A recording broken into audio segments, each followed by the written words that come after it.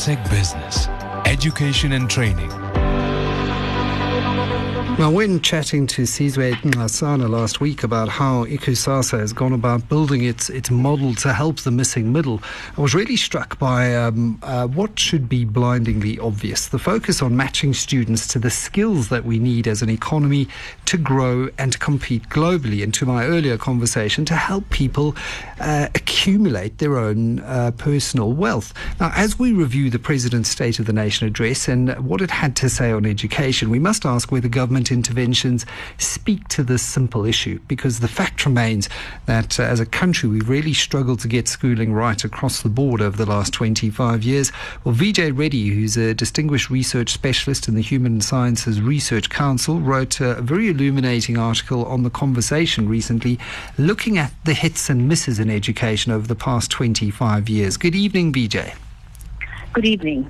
Now, before we talk about what was contained in the recent SONAR speech, you reviewed the previous SONARs and the commitments that were given dating back 25 years, and you found some good and what would possibly classify as some bad and some ugly too. Let's start with the good. What did you find that the government has got right over the last 25 years? I think the SONAR reflects the high intentions of government.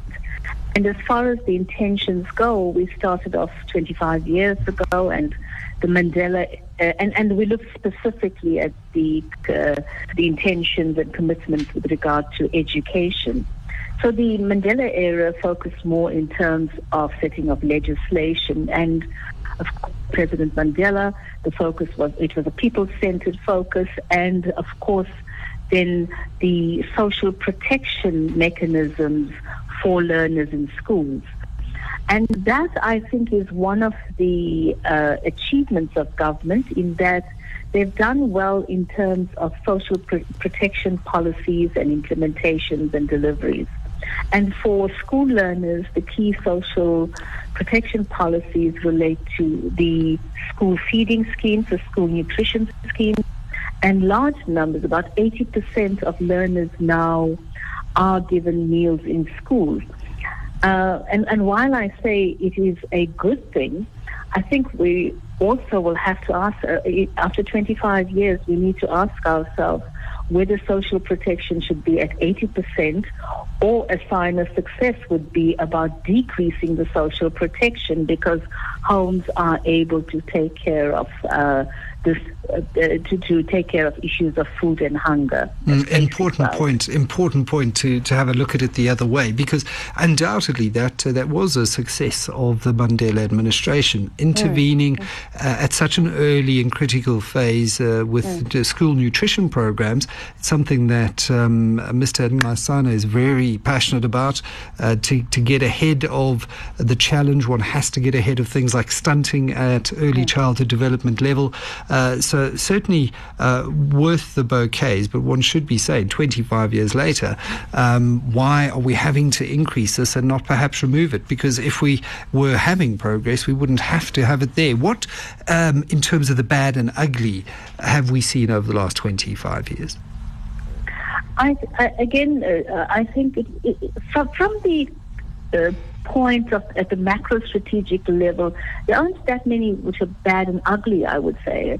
I would say rather that there were very good intentions, and the one concern was in the first 10 years, government and all of society were a little naive in terms of what it takes to get education right. And the focus in the first 10 years was the social protection policy, school buildings, infrastructure. And with regard to skills, especially during the President Mbeki era, he very articulately indicated that we have to recognize and find out what are the skills needed by the economy And education and training institutions need to respond to the skills of the economy. A very important sorry, go ahead. I was going to say that is critical, surely, in a country such as South Africa's, where we have this unemployment crisis. But you just look at the coding graduates who are snapped up by the banks and the various initiatives that are out there training young people how to code. So they just can't keep up with the demand, which tends to indicate that perhaps we don't have so much of an unemployment crisis as a skills matching crisis to what business needs. Well, a bit of both, I think. At the one level, we do have a concern about schooling in that the vast majority of learners are not performing at the level that is required of them. And I can come back to that point.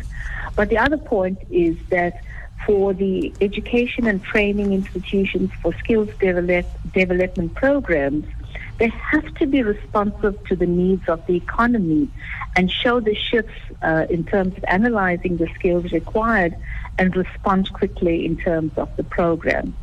So this is, for me, reading the 25 years was quite an illuminating experience, because I'd also recently completed a major study for the Department of Higher Education and Training, and that study was to establish a skills planning mechanism. And I thought this was, a new feature of the South African education and training system. But this was something that, so the concern I have, I wouldn't call it ugly or so, but this was already touted in 2008 by President Mbeki. We are now 2019, and we haven't firmly established. We have a few elements of a skills planning mechanism, and we haven't established the totally coherent and aligned skills planning mechanism. So that the concern is that we have these very well-intentioned statements in the SONA, which means that people at the top have a vision of what needs to happen. But again, the point we make about various sectors of our society, the implementation does not follow the intention. Found wanting. Dr. Reddy, just stay right there. We need to cross to Katlehong to get the latest traffic report. And when you return, I'd just like to get your thoughts on the most recent State of the Nation address. This is Classic Business with Michael Avery on Classic 102.7 in Gauteng and Fine Music Radio in. Welcome back to Classic Business. I've got Dr. Vijay Reddy, a research specialist at the Human Sciences Research Council, who's been waiting patiently on the line. Dr. Reddy, thank you for taking the time to chat to us about this apex priority in the country, education. The President identified 7 areas as key priorities in the next 5 years. Number 1 on the list was economic transformation and job creation. Number 2, education, skills and health. And within that, the goal to achieve that is to have schools with better educational outcomes and every 10-year-old to be able to read for meaning, which seems to be a rather unambitious goal in the era of the 4th Industrial Revolution, where perhaps the nations we're competing with might be saying by 10, every child will code in at least one language. But we are acutely aware of the low base from which the President is starting and what he's inherited. What did you make of the State of the Nation intentions? Okay. I think in 2019 there were 2 State of the Nation addresses, and the February State of the Nation, President Ramaphosa said, we need to develop skills for now and the future, which is important, that we need to recognize the base that we're working from, but we also we need to recognize the way the economy, the society, workplaces would progress in future. And he also said that we need to include skills for new and emerging technologies.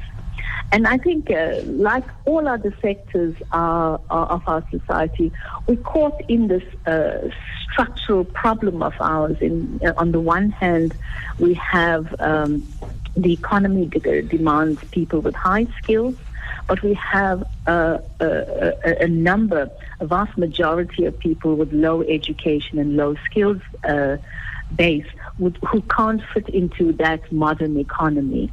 And so the challenge then for any president, any society, is to look at both sectors of the society. And on the one hand, we will continue, and there are certain people that will be able to access the fourth industrial revolution technologies and economies, and will possess the highest skills. But on the other hand, we have to take care of that 70% of schools who are not functioning at the levels that are required, that people that the unemployed, about 70% of the unemployed have very little skills in education.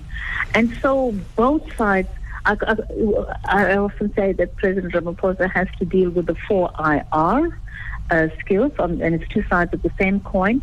On the other hand, he has to also respond to the 4 R's of reading, writing, arithmetic or numeracy, and reasoning. And I think, of course, coding is very important, but before you can learn to code, you have to be able to read, you have to be able to count, you have to be able to write. So the challenge for government and the society is to deal with both sides of the coin and to deal with the structural challenges that we have. And I would like to see more in speeches that deals with both groupings, and his June speech focused on, I think the reading is a metaphor for a whole lot more, that for 10-year-olds to be able to read with meaning. My sense is that in 10 years' time, we probably will get functional literacy, not the deep literacy that we want, because at the moment our studies show us that just 1/4 of 10-year-olds can read with meaning. Dr. Reddy, unfortunately, I've got to stop it there because we have run out of time, but I'd love to invite you back to continue this conversation. It's so critical. There's a Government for ISA summit taking place at Gallagher Estate this Friday, of which I'm a co-facilitator, and I'll be certainly raising some of those issues on how we tackle those dual challenges of the 3 R's in the era of 4IR. That was Dr. Vijay Reddy, Research Specialist at the Human Sciences Research Council.